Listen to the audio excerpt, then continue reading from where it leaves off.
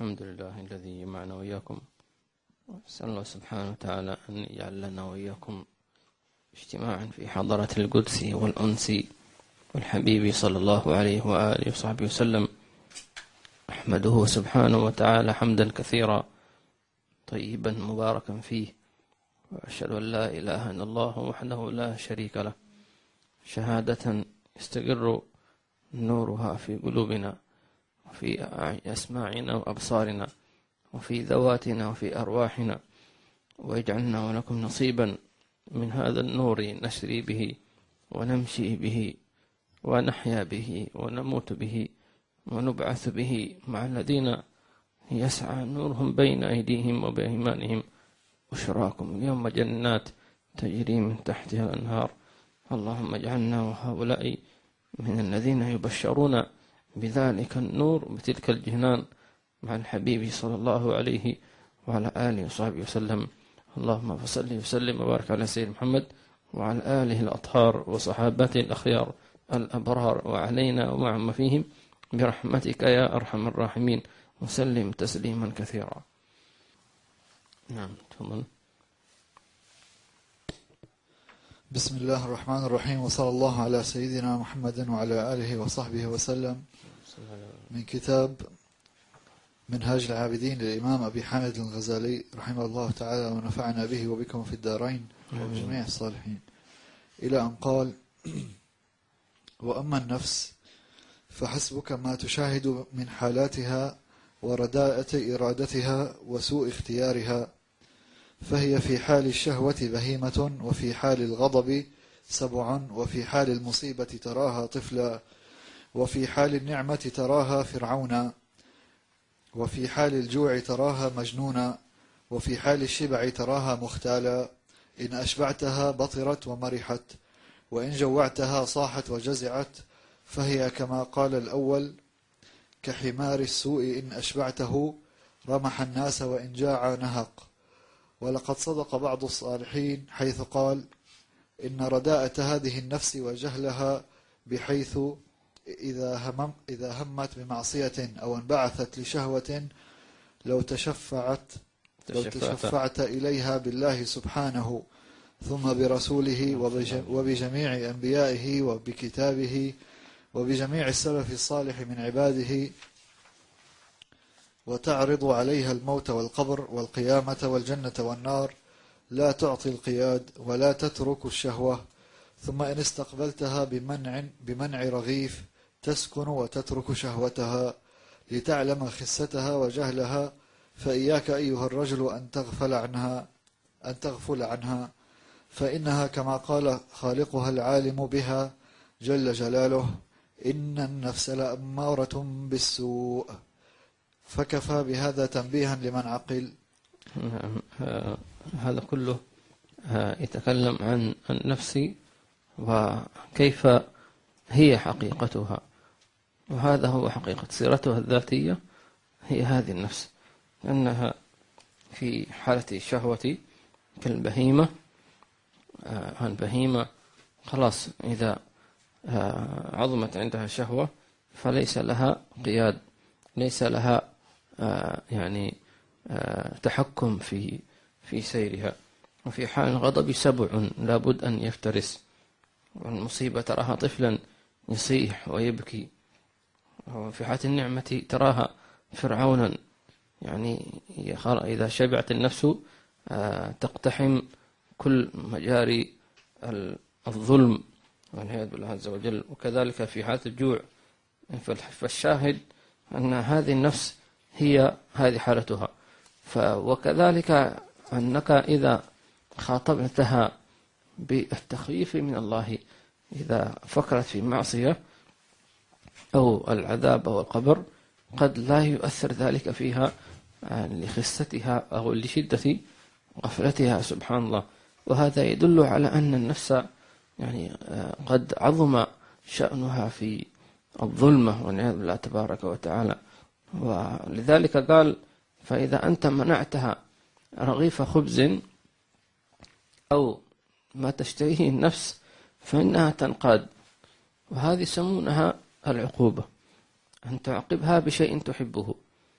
خلاصة الأمر النفس إذا أردت أن تقودها وأردت أن تسيرها فهددها بمنعها من شهوة تحبها، وكن صادقا في ذلك، ستنقاد إليك، تمام، وستتذلل بين يديك وتقول لك أنا مستعدة أنني أترك كل شيء وأنقاد إليك بشرط لا تحرمني من هذا الأمر.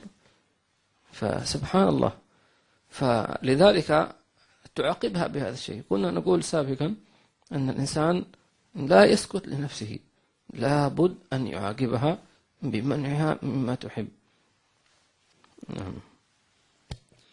ولقد بلغنا عن رجل من الصالحين يقال له أحمد بن أرقم البلخي رحمه الله أنه قال: نازعتني نفسي بالخروج إلى الغزو فقلت: سبحان الله، إن الله تعالى يقول: إن النفس لأمارة بالسوء وهذه تأمرني بالخير، لا يكون هذا أبدا، ولكنها استوحشت فأرادت لقاء الناس لتستروح إليهم ويتسامع الناس بها فيستقبلونها بالتعظيم والبر والإكرام، فقلت لها: لا أنزلك العمران ولا أنزلك على معرفة، فأجابت فأسأت الظن بها وقلت: الله تعالى أصدق، فقلت لها: أقاتل العدو حاسرا فتكونين أول قتيل، فأجابت، وعد أشياء مما أرادها فأجابت إلى كل ذلك. قال: فقلت: يا رب نبهني لها فإني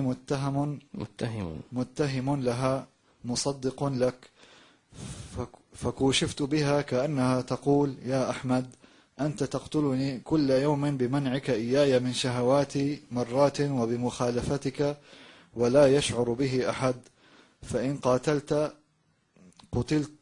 قتلت مرة واحدة فنجوت منك، ويتسامع الناس فيقال: استشهد أحمد، ويكون لي شرف وذكر. قال: فقعدت ولم أخرج إلى الغزو في ذلك العام. فانظر إلى خداع النفس وغرورها، ترائي الناس بعد الموت بعمل لم يكن بعد. ولقد صدق القائل فأحسن: توقى نفسك لا تأمن غوائلها، فالنفس أخبث من 70 شيطانا.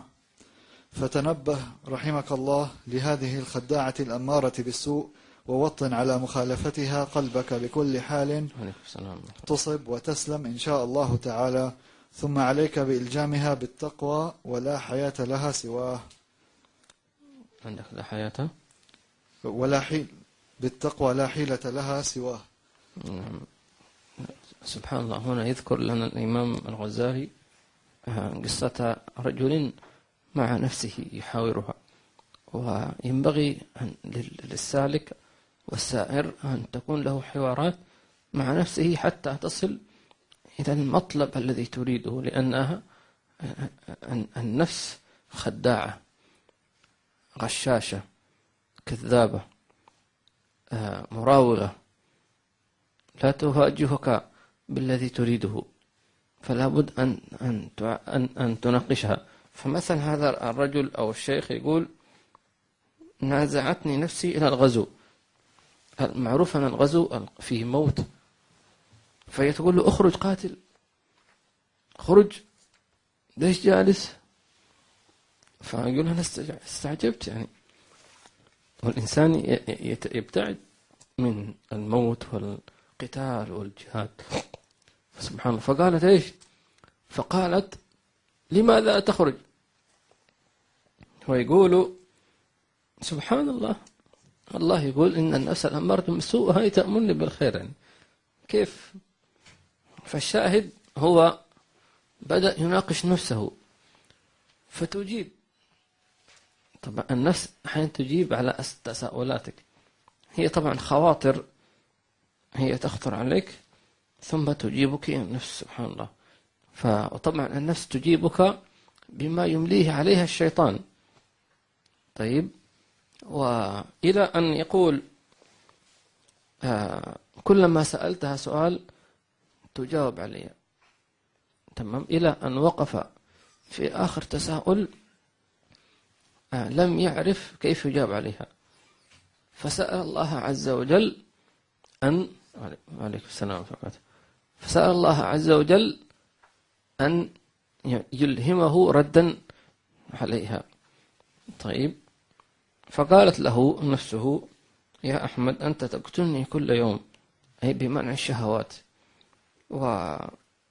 فإن قاتلت، أي في هذه الغزوة أو الجهاد، قتلت مرة فنجوت منك، حتى إذا مت واستشهدت سيقال فلان استشهد. فهي تريد تبحث عن هذا، يعني هي تتعرض للموت حتى ينتشر فلان مات شهيدا. فلذلك هنا يسمونه هناك من يرائي ولو بعد الموت، يرائي ولو بعد الموت. يعني مثلا يقول لو أنا مت أكيد يعني حيبكوا علي الناس وحيحضروا جنازتي وأصدقائي سيكتبوا في أبيات شعر، تمام، يحطوا صوري في الواتساب، تمام، وفي حينشروه. يا نفسي أقوم أرجع للدنيا عشان أشوف كيف الناس يعني يودعوا هكذا. هذا مرائي. أنت لازلت حي وترائي ما الذي سيفعل بعد موتك يا رجل. هذا شوف، هذا خداع النفس كيف. نعم، الله يستر علينا وعليكم إن شاء الله. طبعا هذا مقام كبير، يعني أنه هذا يحاسب نفسه هذا الحساب الدقيق. وطبعا هو لم يخرج للجهاد في ذلك العام أو للغزو، فطبعا ليس معناه أنه أنت إذا مثلا يعني خاطبت نفسك فاكتشفت أن النية غير صالحة، ليس معناه أنك أنت مثلا يريد أن يذهب إلى الدرس، فبعدين وجد أن الغرض من الدرس إنما هو مثلا للمراءة أو هكذا، فليس معنى تجلس في البيت. لا، حاسب نفسك وقل لها يا نفس سوء، أنت تريد تذهب الدرس من أجل يعني الرياء، لكن أنا سأذهب وأجعل نيتي لله عز وجل، لعلي أستفيد فائدة تنفعني في الدنيا والآخرة، أريد أن أذهب حتى ينظر الله إلي، أريد أن أذهب لعل الله يغفر لي. فيبدأ يستحضر النيات ويأكد عليها إن شاء الله تعالى ويتوكل على الله. نعم، لكن هذا يعتبر شيء خاص، يعني لا يقتدى به في منع نفسه إلا من وصل إلى درجته طبعا. نعم. واعلم أن ها هنا أصلا أصيلا، وهو أن العبادة شطران: شطر الاكتساب وشطر الاجتناب. فالاكتساب فعل الطاعات، والاجتناب الامتناع عن المعاصي والسيئات، وهو التقوى. وإن شطر الاجتناب على كل حال أسلم وأصلح وأفضل وأشرف للعبد من شطر الاكتساب. ولذلك يشتغل المبتدئون من أهل العبادة الذين هم في أول درجة الاجتهاد بشطر الاكتساب كل همتهم أن يصوموا نهارهم ويقوموا ليلهم ونحو ذلك. ويشتغل المنتهون أولو البصائر من أهل العبادة بشطر الاجتناب، إنما همتهم أن يحفظوا قلوبهم عن الميل إلى غير الله تعالى، وبطونهم عن الفضول، وألسنتهم عن اللغو، وأعينهم عن النظر إلى ما لا يعنيهم. ولهذا المعنى قال العابد الثاني من العباد: وكانوا 7 ليونس عليه السلام: يا يونس، من الناس من حبب إليهم الصلوات فلا يؤثرون عليها شيئا، وهي عمود العبادة بالثبات لله تعالى والصدق والتضرع والابتهال. ومنهم من حبب إليهم الصوم فلا يؤثرون عليه شيئا، ومنهم من حبب إليهم الصدقة فلا يؤثرون عليها شيئا. يا يونس، وأنا مفسر لك هذه الخصالة: اجعل طول صلاتك الصبر على البأساء والتسليم لأمر الله عز وجل، واجعل صومك الصمت عن كل سوء، واجعل صدقتك كف الأذى، فإنك لا تتصدق بشيء أفضل منه، ولا تصوم بشيء أزكى منه. فإذا علمت أن جانب الاجتناب أولى بالرعاية والاجتهاد فيه، فإن حصل لك الشطران جميعا الاكتساب والاجتناب فقد استكمل أمرك وحصل مرادك وقد سلمت وغنمت. فإن لم تبلغ إلا إلى أحدهما فليكن ذلك جانب الاجتناب فتسلم إن لم تغنم، وإلا خسرت الشطرين جميعا. وما ينفعك قيام ليل وتعبه ثم يحبط بإرادة واحدة، وما يغنيك صيام نهار طويل ثم تفسده بكلمة واحدة. نعم، كلام نفيس جدا هذا، وملخصه أن العبادة تنقسم إلى قسمين: فعل وترك. طيب، الفعل هو الامتثال بالأوامر من صلاة وصوم وعبادة وقرآن وغير ذلك، ترك المعاصي وترك المكروه. طيب، فيقول لك هناك مغانمة، غنم يعني فوز، وهناك سلم تكون أنت في السليم كما يقولون، أو خسارة. طيب، فقال أعلى شيء أن تأتي بالأوامر وتجتنب النواهي. تمام. إذا صليت فاجعل صلاتك تنهاك عن الفحشاء والمنكر، الفعل والترك. طيب، فإن لم تفعل، فقال واحد أنا ما أستطيع أن آتي بالعبادات أو بالمأمورات مثلا أو بالتوجيهات، ونقول إذا لم تستطع أن تجمع بينهما فأولى أن تترك لا تعمل. تمام، يعني أن لا تعصي أفضل من أن تعمل الطاعات. لماذا؟ لأن ترك المعصية طاعة.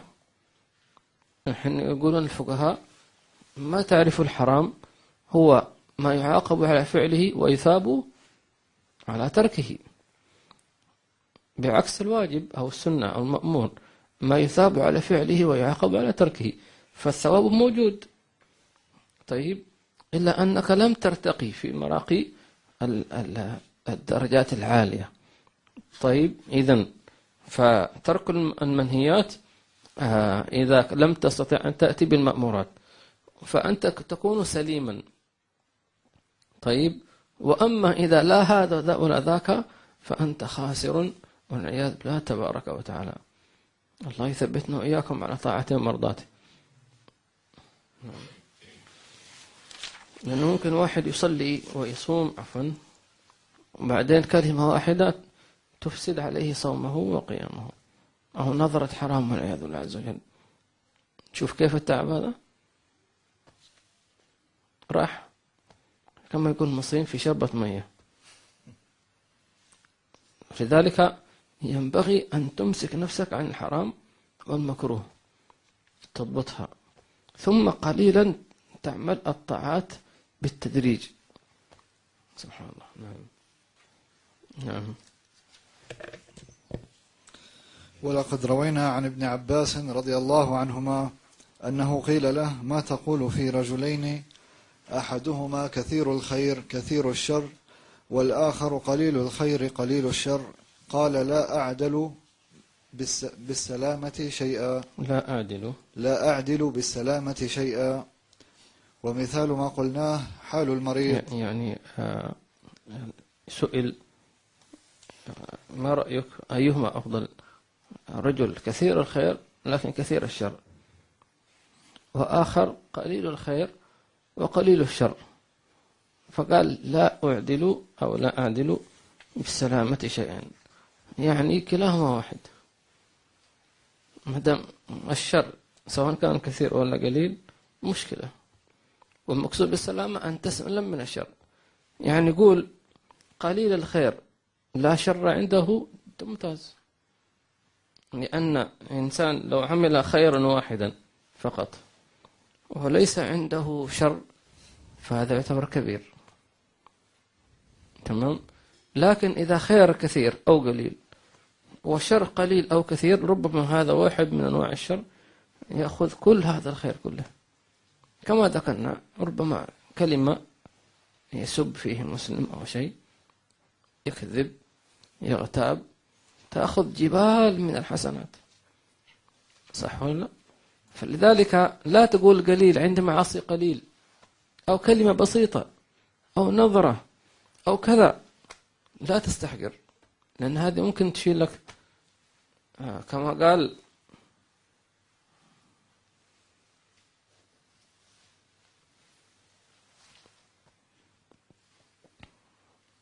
يعني معظم إن اللهب من مستصغر الشرر. الحريق الكبير أوله إيش؟ شرارة، صح؟ يحرق لك بناية والعياذ بالله، أو غابات في استراليا مثلا أو لا، شيء بسيط. أو ممكن واحد يرمي بعود الثقاب، أو حتى والعياذ بالله سيارة مثلا يرميها يسوي حريق، مفهوم؟ لذلك لا تستصغر شيء، فلا تقول أنا عندي أعمال كثيرة خير وأعمال بسيطة يعني الخير حيغطي، لا، مش هكذا، هذا حيلة شيطانية، انتبه منها، لأنه الخير يعني ينفع إذا قبل، لكن إذا لم يقبل شو الفائدة؟ والشر إذا وضع في الميزان مشكلة. طيب، يقول لا أعدل بالسلامة شيئا، يعني أن تسلم من الشر هذا هو الأفضل، لا يساويها شيء. نعم. أحيانا الشيطان أو النفس عفوا تدافع عن زي ما يقولوا عن حقوقها. طيب، فتقول لك مثلا يعني من حيلتها أنها تصغر من شأن المعصية، عادي، والله غفور رحيم. طيب، والمقصد من ذلك أنها تدعوك إلى شيئين، أنك تكثر منها من شيء بسيط عادي. الشيء الثالث أنك لا تندم على فعلها، ولا تتوب منها، ولا تستغفر الله عليها، ولا تبكي من أجلها، وهذا هو الخطر الشديد. لذلك لا تتعجب عندما ترى السلف يبكي على معصية نحن نراها لا شيء، تمام، لكن هم يعرفون أن هذا البكاء يدمر النفس، أي النفس الأمارة بالسوء، تمام. ولو أن كل واحد منا فعلا أخذ كل ذنب واستعظمه واستبشعه واستقبحه لكان الأمر يختلف. طيب، الأمر الثالث النفس تقول لك طيب شوف غيرك، ناس أكثر منك معصية، وناس يعني أصحاب كبائر ومش عارف إيش، وأنت عشان بس هذه سويت فيها يعني مستغفر هكذا.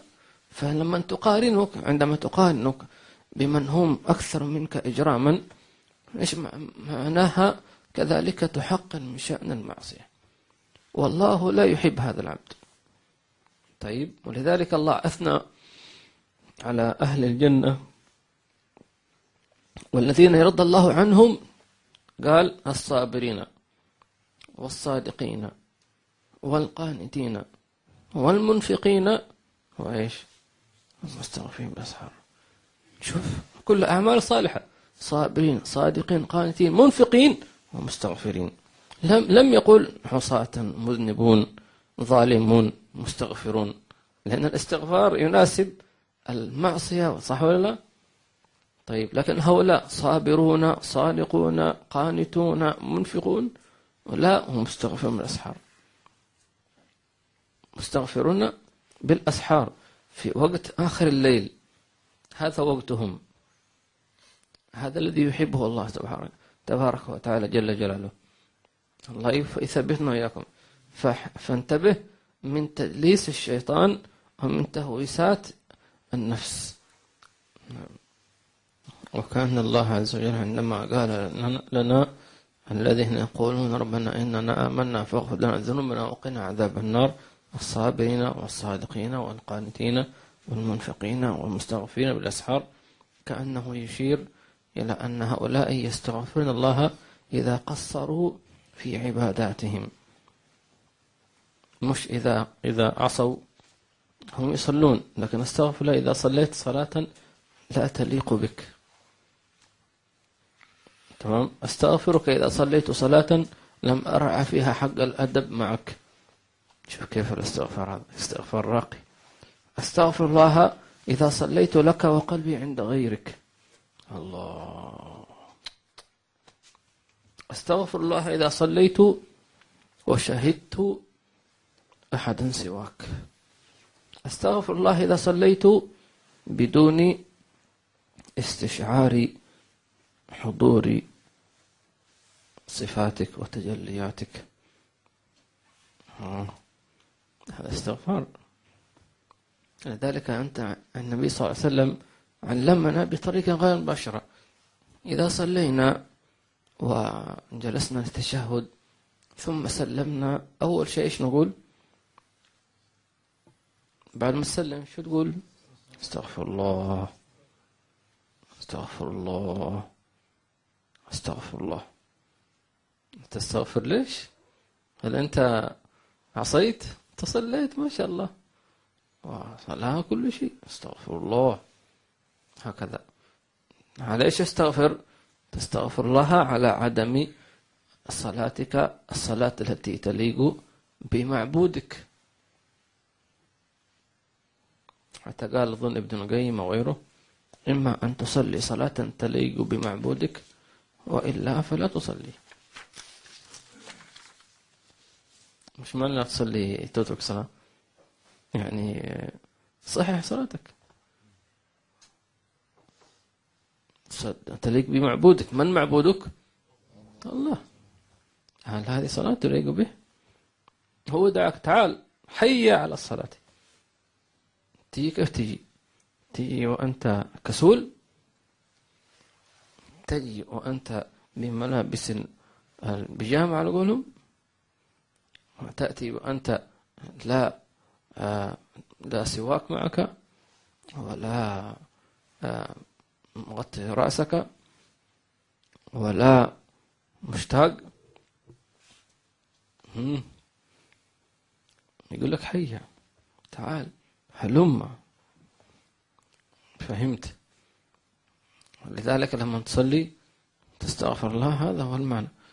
إذا قصرت في شهودك، حضور معك، شهدت غيرك، ذكرت شيئا من أمور النفس، وهذا لابد منه. يعني نحن نصلي لابد تأتيك خواطر من ها هنا وها هنا، خواطر لي في عملك أو في طعامك أو شرابك أو أهل بيتك، فتستغفر الله على طول. كذلك علمنا النبي صلى الله عليه وسلم أننا نستغفر عند الخروج من دورة المياه. أول ما تخرج شو تقول؟ غفرانك. هي نفسها استغفر الله، بس بعبارة أخرى. غفرانك فعل ماض فعل أمر، هو يسمونه في اللغة العربية فعل أمر، هو نسميه طلب. يعني عندما تقول اللهم اغفر لي، في أهل اللغة يسمون اغفر فعل إيش؟ أمر، لكن أنت ما تأمر الله، فيسمونه إيش؟ طلب. شفت كيف الأدب؟ هذا يقول لك نحو القلوب. تمام. غفرانك غفرانك غفرانك. النبي يقول هكذا. طب ليش يا رسول الله؟ هل عصيت الله؟ حاشاك. طب ليش؟ الآن يا رب سامحني، أطلب أنك تغفر لي لأني أنا ما قدرت أذكرك، لأنه المكان لا يليق بأن نذكرك، فسامحني. سامحني. تمام. أنت قمت قدمت خدمة لأبيك أمك على أحسن ما يكون وما يرام كل شيء، آخر شيء قلت له يا أبوي سامحني إذا أنا قصرت. كيف يكون هذا طلب المسامحة من أبيك عندما يشوفك أنت أحسنت، تطلب كمان خايف أنك أنت تقصر، ما كيف سيعاملك أبوك أو أمك؟ بالمحبة أكثر، بالتقريب أكثر، وهكذا. فكن مع ربك، يعني أحسن المعاملة معه وابذل ما في وسعك، فاتقوا الله إيش ما استطعتم. بعدين قل يا رب سامحني، هذا جهد مقل، هذا أنا عبد إذا أسأت كذا. لذلك علمنا الله عز وجل ربنا لا تؤاخذنا إن نسينا أخطأنا، ربنا ولا تحمل علينا أصلا كما حملته على الذين من قبلنا، ربنا ولا تحملنا ما لا طاقة به واعف عنا واغفر لنا وارحمنا أنت مولانا فانصرنا على الكافرين. صدق الله العظيم. الله يثبتنا وإياكم إن شاء الله. أنت إذا قدمت خدمة لحد تمام، أبذل واعتذر. وقالوا إذا أسأت أصلح ثم اعتذر. مفهوم؟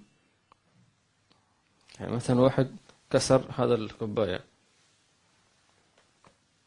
بعدين جاء لصاحب بيت سامحني يحقق على راسي وأنا يعني مستعد أعمل أي شيء، ساعة كاملة. طيب سوي شيء، أنت جالس ساعة كاملة سامحني وسامحني وأنا مستعد أشتري لك 10 كوبايات. طيب فين كوباية 10؟ ينفع هذا الكلام؟ ما ينفعش هذا. فلو أنك صلحته أو أصلحته أو اشتريت جديدا وقدمته سامحني، ممتاز، مقبول، نقبل اعتذارك ما دام أنت صلحت بسرعة.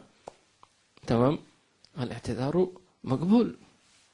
أنا ما أبغى كلام أعذر سامحني، أبغى فعل. طيب لذلك الله عز وجل يقول في القرآن إلا الذين تابوا إيش وأصلحوا، تابوا وأخلصوا. تمام، ما تفضل حياك،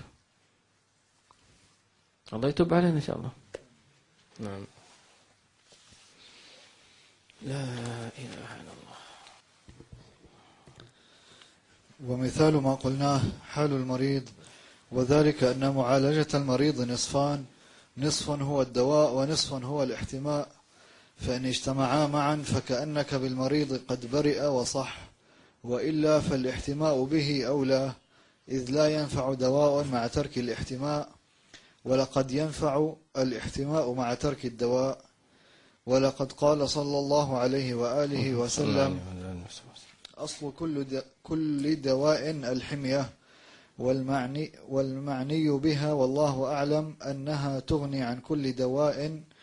ولذا يقال إن أهل الهند جل معالجتهم الحمية بمنع المريض عن الأكل والشرب والكلام عدة أيام فيبرأ ويصح بذلك لا غير.